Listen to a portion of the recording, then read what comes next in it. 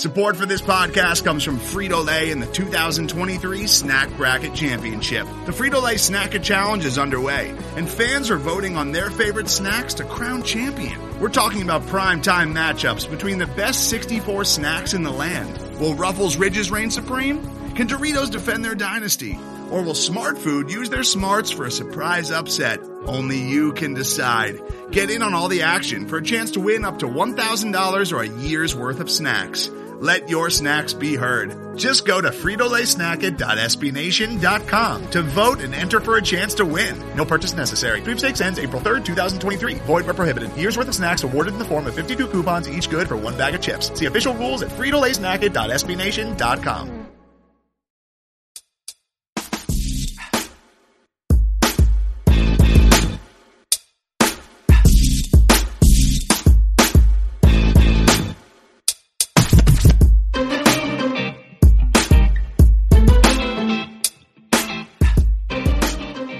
Welcome, ladies and gentlemen, to another installment of Grizzly Bear Blues Live. I am your host, Joe Mullinax. So happy to be here with you once again, wherever you're checking us out, on Google, on Apple, on Stitcher, on Spotify, on iHeart, however you get your podcast.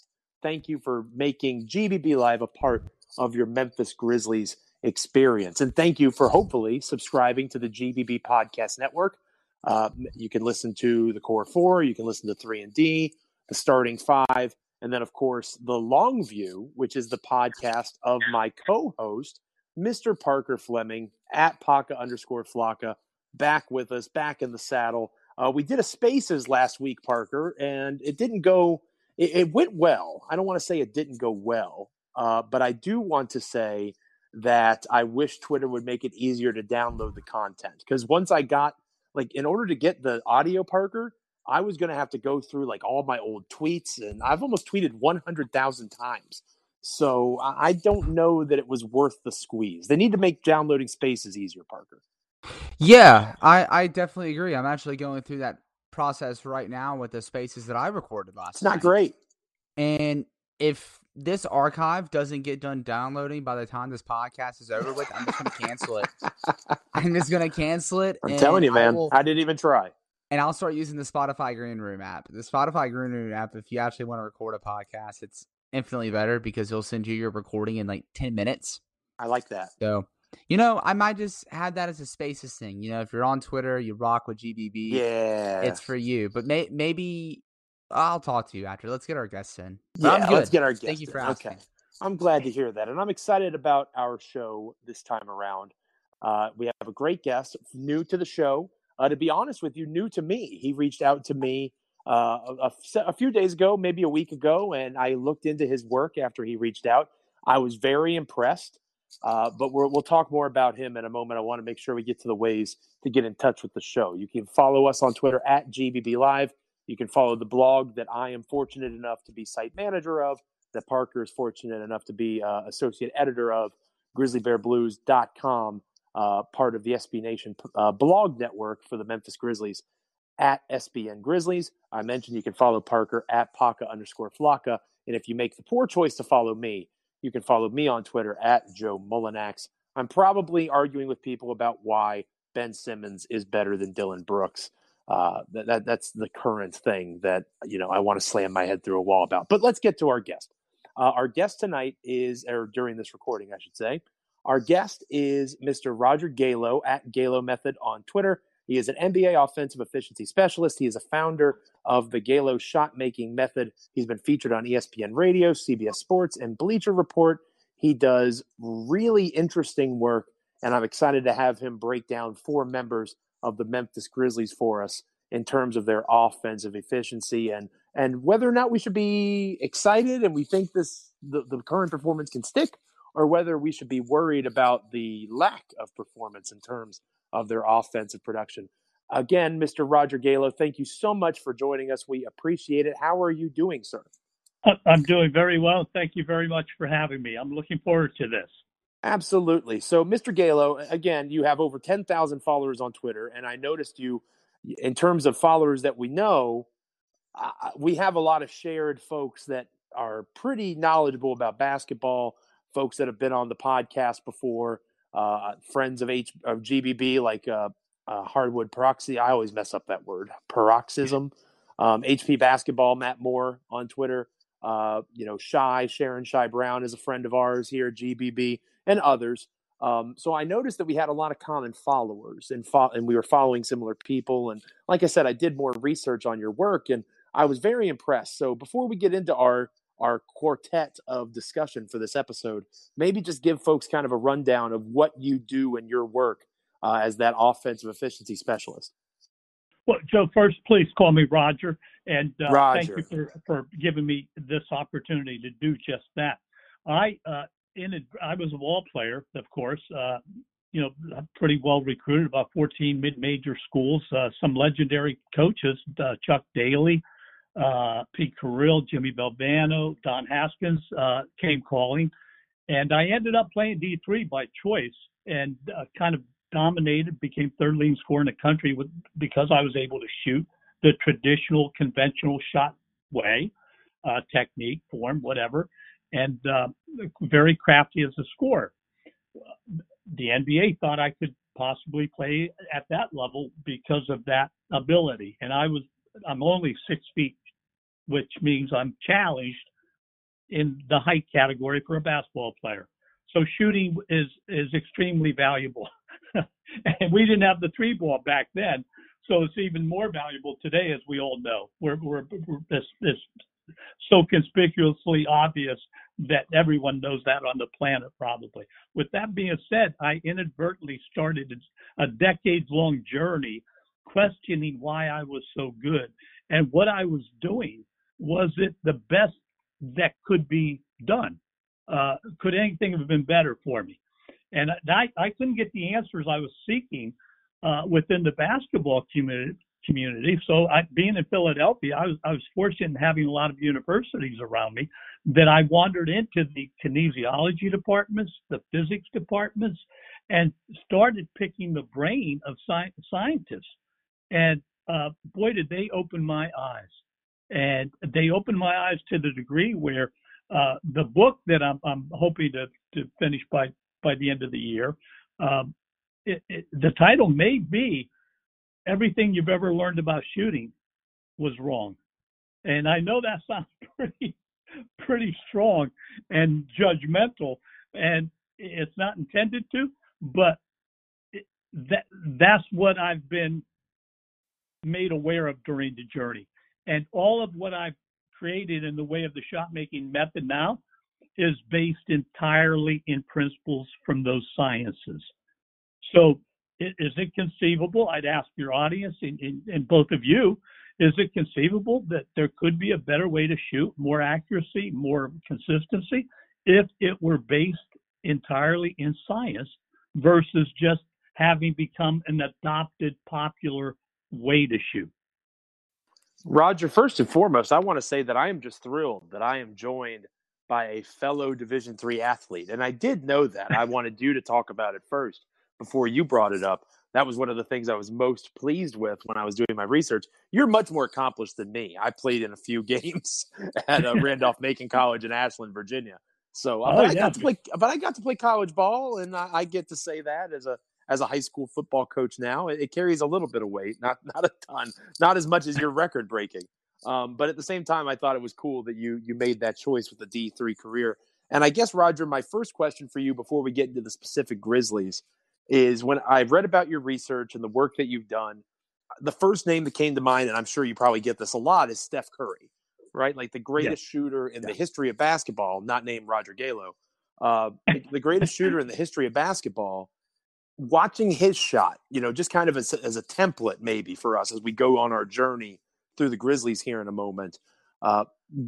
When you look at Steph, what makes him great? What can make him even greater? Because the stories have come out about Steph Curry, measuring, making a three differently, the smaller circumference of the actual rim, not touching any rim being the only way that it counts as a made shot in his training. So it's not being insulting to Steph Curry. He's actively pursuing a similar path that you are. He's just maybe a little bit better at it in terms of the skill. But I'm curious, when you look at like the absolute best, what are things that you notice that make them that great? Well, with Steph, it's I think his strong, and by the way, it's one of the discoveries that I happened upon in the journey. I didn't shoot like Steph Curry. I shot like J.J. Redick, Klay Thompson, Korver. That was my former technique, kind of textbook traditional shooting. I think we can agree that Steph isn't exactly that kind of a shooter. Agreed. There's a more seamlessness to his movement, which is a big part. And he's a great example because he represents probably about 7, maybe 10, 12% of the discoveries I've made in terms of the movements he's executing. And that seamlessness, that fluidity part from toe through all of his entire body to his fingertips, it speaks volumes about what he's able to do by executing that way. Not only is it quick from start to finish, but it's proven to be pretty accurate. And the range is pretty impressively far out. I think most of us would agree. And my range in my advanced age is longer than it was when I was a collegiate player, as a result of incorporating that kind of seamlessness. That's really interesting. That's what he has. Coincidentally, there are some other players that have other parts of some of the discoveries I've made. James Harden has a percentage of what I've recognized as an efficiency element in the movement. Kevin Durant, Klay Thompson on a catch and shoot process has a few of the movements, and what I've come to learn working and talking to some of these guys is most of them aren't as familiar with their own shooting style or system or form as one might assume that they were, which was interesting. And in reflection, I wasn't either. We get caught up in that reps mode, right? And there's almost a mindlessness that kicks in. That's right. And we stop thinking. The muscle memory kind of aspect to it. Yeah.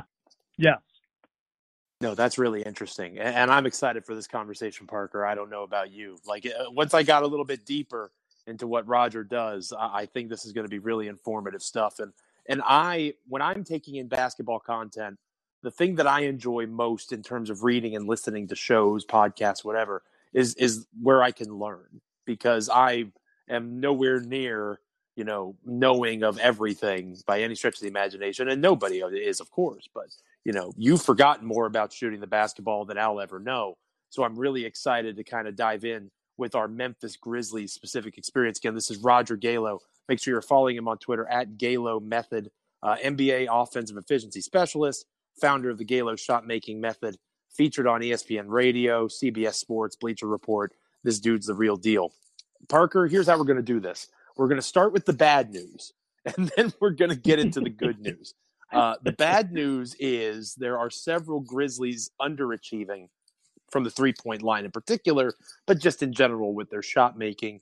And we're going to break down what's happening with them first. So I'm going to have Roger do his kind of generic breakdown of what he's seen. Parker, by all means, feel free to come in with any follow-up questions. I'll do the same, and then we'll move on to the next name. So we got 2 guys here in the first segment, and we'll have 2 guys in the good news section in the second segment. So Roger, will begin with, interestingly enough, the subject of our question of the day. There are 4 players that I identified from looking at the Grizzlies' current splits. And again, the Grizzlies are overachieving. They're having a tremendous season for where they're at in their rebuild. But to quote the great Nate Chester, you can criticize when things are not going well. You didn't laugh as hard as I thought you would at that one, Parker. No. So anyway, that's a little inside baseball. Sorry there, Roger. So okay. we got Dylan Brooks, who is shooting 32.7% from 3 on 4.8 attempts per game. But I think it's fair to say that's not too far outside of the realm of what's realistic for him. Just to jump in on Dylan Brooks, I mean, we're also talking about the same dude who missed the early part of the season Correct. because he had a hand injury. Right. So, I want to cut him some slack there. I would agree, and our voters did as well. I don't know if you saw the results yet, but our voters did too. Then we have DeAnthony Melton, who's shooting 31.8% from three on roughly the same amount of attempts, 4.7. Jaren Jackson Jr., who is shooting 31.1% from three on 5.6 attempts per game, which more volume there, of course. And then Brandon Clark is shooting an abysmal 22.2%. But in fairness to Brandon, I think he kind of knows that he's struggling from there. He's only taking half a shot per game from beyond the arc. So that works out to what? 1 3-point attempt every 2 games, something along those lines. So those were our 4 options. And thanks to the over 220 folks that voted, the lead vote getter was DeAnthony Melton in terms of being the most concerned about his 3-point struggles this season. And Roger, I'll be honest with you, one of the things that I was most excited about with DeAnthony Melton's progress last season was it looked like he had figured it out. Like, oh my gosh, he is this 3-point threat. He's a guy he's only a year older than Ja Morant and Jaren Jackson Jr. The Grizzlies have stumbled into this defensive savant who can also hit the 3. He's undersized, but he's got great length, good value contract. This is fantastic.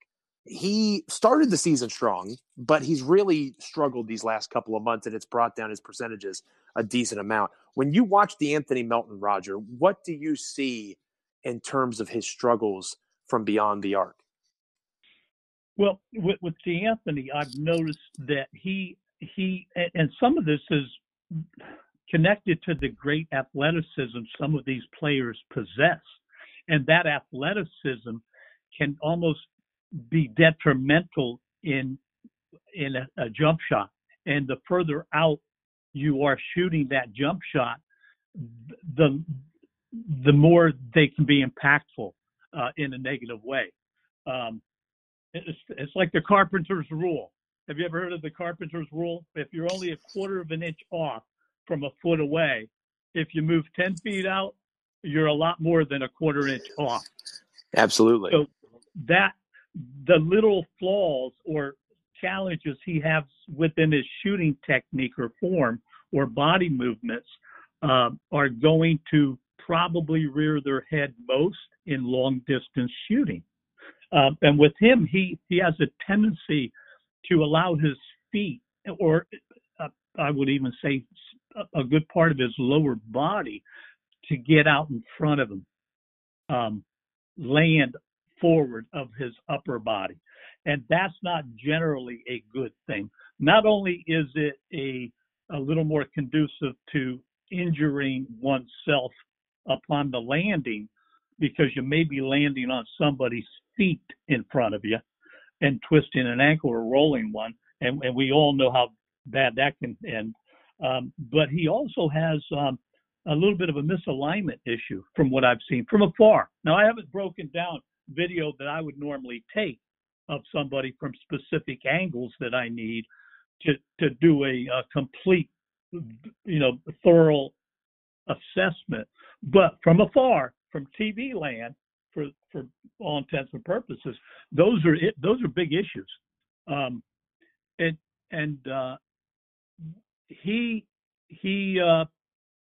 He has to overcome or control more of that movement than what he's probably aware of currently in order to improve that shooting percentage.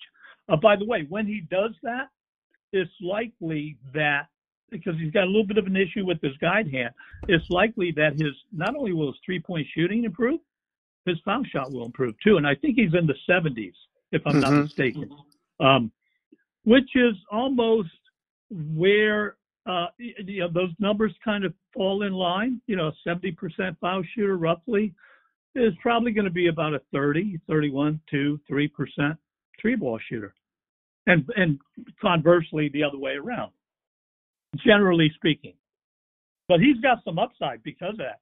And when he achieves that improvement, if he can, he's going to be even a bigger asset to the program. No question, because of what you alluded to earlier. So, yeah, he's a 72.2% free throw shooter. Is that what right he is? Now. Yeah. Yes, sir. But I think that lines up with what you just said. I would agree. And that's just really interesting insight. There's so much, it's almost like one fluid motion of a puzzle moving all together. It's really interesting to me. Yeah. Parker, do you got anything further for D Melt with Roger here?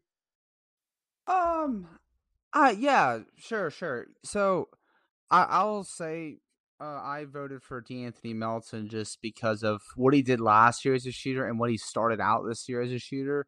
I really thought that along with Desmond Bane, I thought he was going to be the other guy that breaks out. And I think the big concern with D'Anthony Melton and Joe, chime in if I'm wrong, but if D'Anthony Melton's not shooting the ball well, his ceilings and his floor have the biggest gap of those other guys that you mentioned. Absolutely. Like, if the jumper's not there, once everyone's healthy, he could be with Santee's little helpers. He could be out of the playoff rotation. He could be easy trade bait. But if the jumper's on like it was last year, then he's a guy that you talk about as that like 6-man bucket getter type. And one thing I want to ask Roger is just that this struggle, he's struggled a little bit over the course of the season, but it really started to hit once he's come back from health and safety protocols. So just how much do you think like COVID conditioning could have a play into it with his jump shot? Is that affecting kind of like his mechanics, the amount of lift he's putting on his jump shot? Have you gotten to notice any sort of trend with, having COVID and jump shot conditioning? I'd have to say very candidly, no, not really. I am a big, even more now than ever, because my frame of reference is having shot more similarly, even to him. I mentioned the other guys that I may have shot more similarly to, but we've all been exposed to the same kind of training, the same kind of movements that we're trying to achieve or succeed with.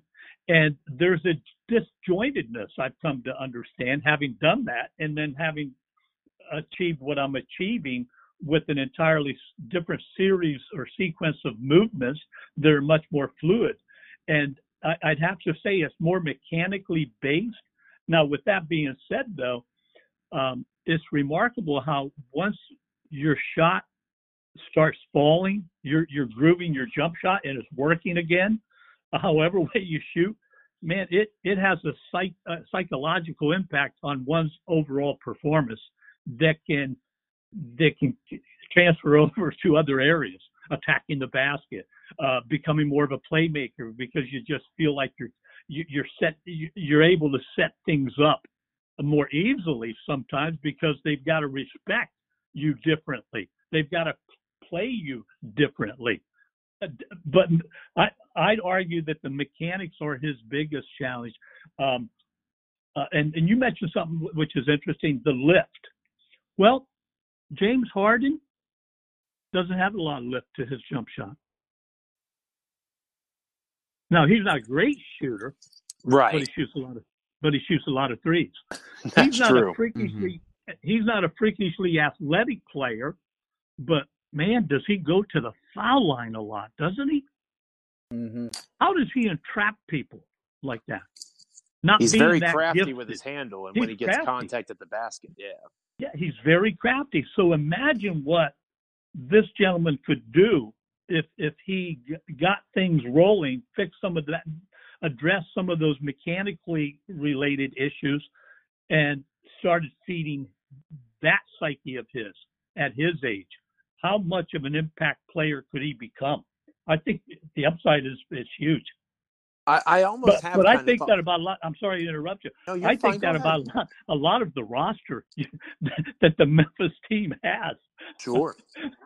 I mean, they got quite a few promising young players here. Yeah, second or third youngest team in the NBA.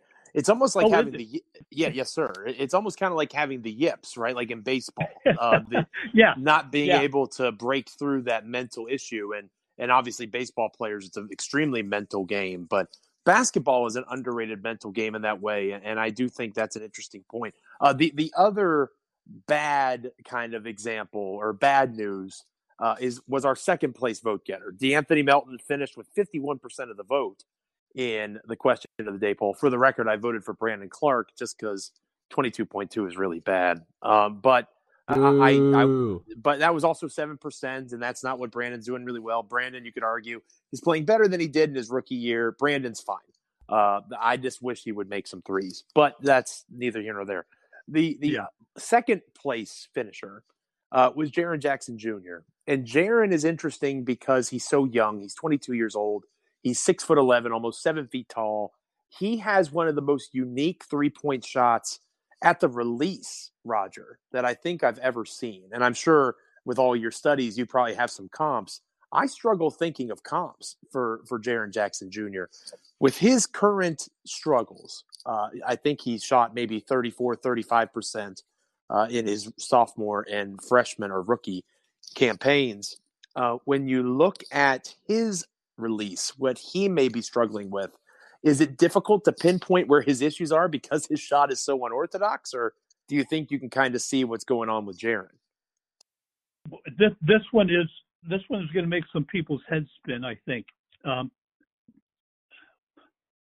Because of his size, his length, he's predisposed to becoming, and this is true of most big men, they're more predisposed, based on my studies and findings and discoveries, to becoming very good, stable shooters from the perimeter. They're not really feeling as threatened as a 6'2" guy is that far out, no matter who's guarding them, even another 7-footer, because of mobility. He's pretty mobile, but most 7-footers might not be as mobile. Most 7-footers might not be as quick a foot. But so there's some huge advantages for him to become a much more important 3-point shooter and contributor to the organization than he is currently. With that being said, though, it's interesting that he's like a pretty darn good foul shooter, and yet a pretty well below par, much below average 3-point shooter. And just for a point of reference for the audience, he's shooting 83.2% from the free throw line. So about 10 or 11 percentage points better than Melton. Right. And that would suggest that he should be probably in at least the mid 30s rather than 31% or 30% from the three. So he's got some things that are working, but I'm wondering about his timing issues. That's probably a little more of an issue than he probably is aware of. And big men aren't usually susceptible to timing issues, but timing issues don't only come from jumping, they come from the higher or the upper body extremities too, meaning the extremities being the two arms. And he's got a 7-foot, 4 or 5 inch, he's got a pretty good wingspan, like a 747. So that could be a little bit in here, the timing of that movement, those upper body components, and then the release. What did you notice about his release specifically that caught your eye, Parker? Parker. It just looks to me, and I know we've talked about this before. It just looks like he's rapid fire out of his hands. You know, it just looks almost like it's too quick. And I was going to ask you, Parker. On top of that, we've talked about how people say that he's grown in the last year, like he's still growing. Maybe that feeds into what Roger's been talking about him. He's still getting used to his new body in a way. Yeah, and you kind of see that on his drives as well. I've said it before. I never want to be one to critique someone else. Not because I don't have near the amount of knowledge as Roger has, but I always feel uncomfortable critiquing NBA players' jump shot just because it's kind of a weird middle line for me. But with that saying, I've noticed sometimes on a lot of Jaren's shots, like you're right, Joe, there's a little bit of a rush to it. And when he rushes, he pushes. There's not that fluid up and down motion. It's just almost like a line drive to the basket. And also when he does that push, his body instead of going with an up and down motion, it's just going like forward.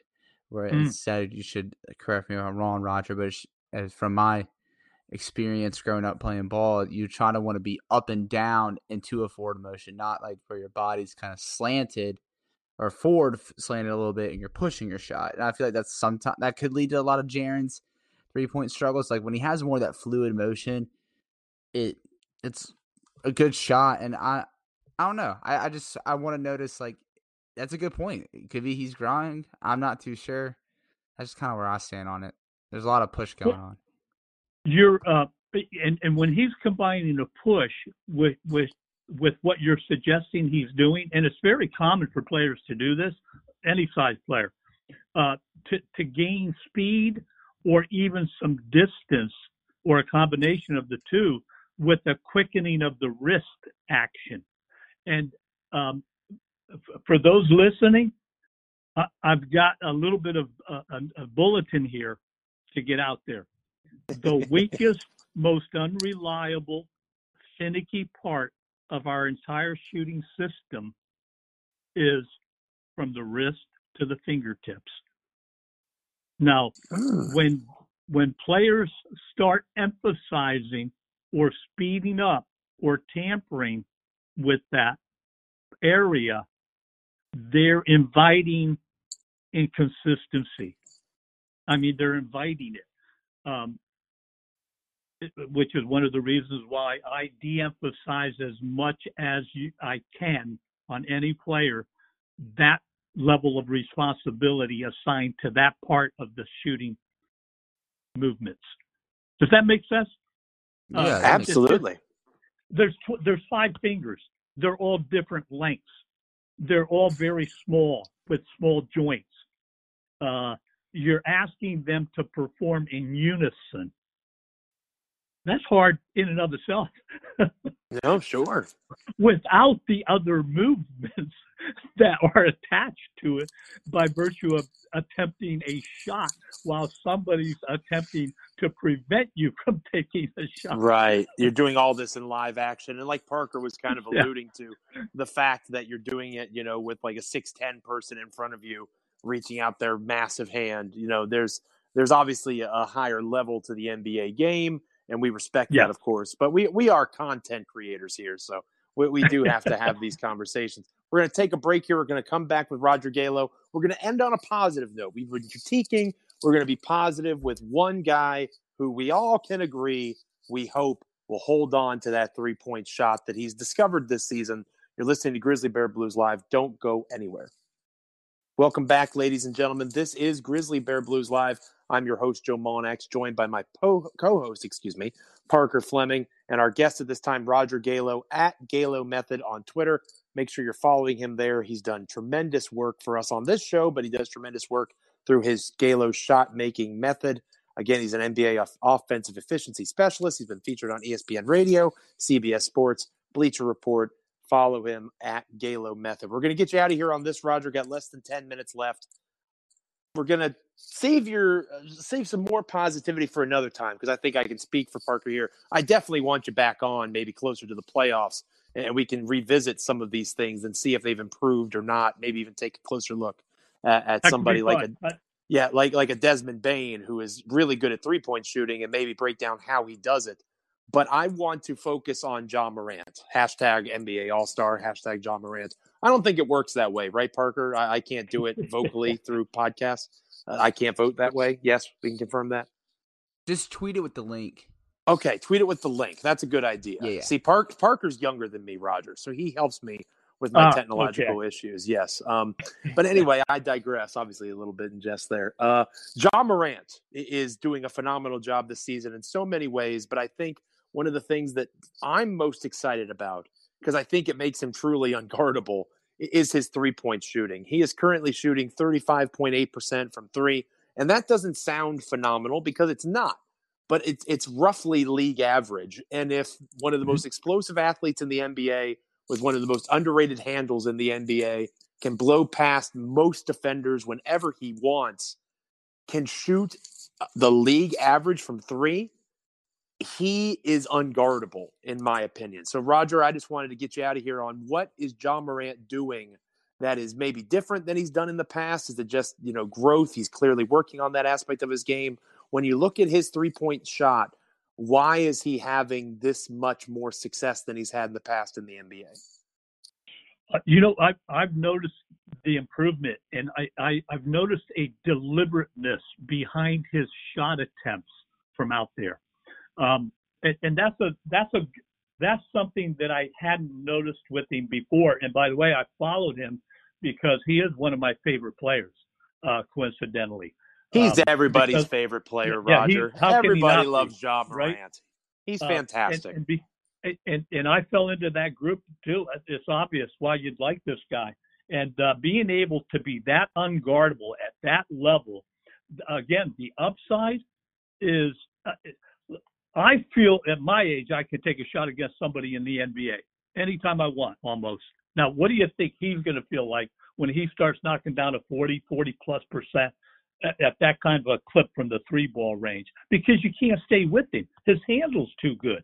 Now, with that being said, I think the upside still exists because it's almost like he still has a little bit of a wind-up. And as you duly noted, it's not great three-point shooting, but when it becomes better and it gets to that next level, the other stuff he's so capable of doing currently is just going to become that much easier for him to do as he matures and develops in this league.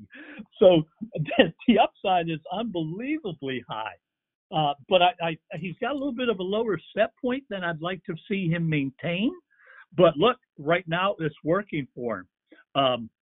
And we hope, of course, that it continues to work for him. But I think in the future, you'll see that adjustment. I'd like to think that adjustment is going to happen. He's going to develop a higher release point, which will not make him shoot like a 6'3" person. It'll make him shoot like he's 6'6". Now, imagine that when you're walking around or playing this game as if you've grown 3 or 4 inches and all you've done was gotten a better technique together, a faster form together. It fires me up, Roger. I can tell you that. Parker, he shot 33.5% from three his rookie year. He shot 30% from three last season, and he was really good last season, and he was not as good from three. This year, again, career year, that's been well documented and will continue to be well documented in just about every statistical category. But his three-point shooting jumps off the page to me. I think that when you get into the playoffs, Parker, it's easier when the game slows down and you're able to game plan and practice specifically for one opponent. You can take away what that guy is best at. And Ja Morant is still best at attacking the rim off the dribble. A lot of the Grizzlies' offense is built around that. Ja Morant adding even an average three-point shot screws over. Unless you're an elite defense, like the Utah Jazz are, Golden State Warriors, the second-round teams that Memphis may see, Parker, I think that all the things that Ja is doing are awesome. I have been critical of his defense in the past. He is stepping up on the defensive end. I have wanted to see him take over games more offensively in terms of scoring. He has very clearly done that. There is very little to critique in Ja Morant's game at this moment. That's one of the reasons people say he's an MVP candidate. However, I think that what I am most excited about, Parker, is that three-point shot because it makes them tougher in a 7-game series against the likes of a Utah, Phoenix, or Golden State. Yeah, I mean, we saw that last year in the playoffs. Even though they got bounced in 5 games, he still averaged 30 points a game in that series, and that's something that we've never seen. I think the closest guy we had to that was Mike Conley in 2017, and then Zach Randolph in 2011. But just and this is kind of like where I judge, their playoff hopes. I had stated being a little apprehensive to giving them a definitive ceiling because, in the first round, they're going to go up either against Luka Doncic, LeBron James, or Nikola Jokic. And those are all MVP candidates, star-level players themselves. But it's all going to come down to Ja Morant and how he handles – I mean, I know he can handle being the alpha, but, being that guy that can score at 3 levels and the guy that other teams are being like, "Oh crap, we got to face Ja Morant in a 7-game series," and the 3-point shots played a bigger part in that. And I'm buying it. I think it's here to stay. But I think one of the biggest things in it too, and one thing that Adams has really helped with, is because of Adams' screening and some of the areas that Ja Morant has made improvements in, especially with pick and roll manipulation and just controlling his downhill attack. He's also getting to that mid range more. And when you look at guys like Devin Booker, Chris Paul, Chris Middleton, Drew Holiday, CJ McCollum, that's the bread and butter right there, man, because teams are going to try to take away the three and take away the paint. So if you can get in the mid-range, it's perfect. And I think Ja Morant's just becoming a bona fide 3-level scorer that's capable of being a number one guy on a championship team. He is a freaking weapon is what Ja Morant is. I love watching Ja Morant play basketball. And I'm going to be honest, Roger, I have loved this conversation. We're running short on time, but I'm so grateful that you've cut out some time for us. Like I said, we're going to do our best. I plan on having you back on closer to the playoffs. I want to talk to you about Desmond Bane because I think his frame is so interesting, and the fact he is an elite three-point shooter, I find that all fascinating. Plus, as Parker can tell you, I love Desmond Bane. So just talking about Desmond Bane, I don't want to cut him short. We're going to have you back on to take a look at Desmond. Thank you so much, Roger, for all your time and all you do. You do great work. Make sure you guys are following Roger at Galo Method on Twitter. Can't stress that enough. He's fantastic. Roger, thank you, sir, for joining us. Gentlemen, thank you for having me. I've enjoyed this. Absolutely. Go Grizzlies. Go Grizzlies. That's right. America's team, Roger. So for Roger Galo, for Parker Fleming, I'm Joe Mullinax. Make sure you're rating, reviewing, subscribing to the GBB Podcast Network. Make sure you're following us on Stitcher, Spotify, iTunes, iHeart, Google, however you listen to podcasts. Make sure you're making our podcast network part of your Memphis Grizzlies fan experience. It's a fun bandwagon to hop on. Just hop on over, folks. We're having a blast over here with the Memphis Grizzlies. For Parker, for Roger, I'm Joe. Grind forth, Grizz Nation. This is Grizzly Bear Blues Live.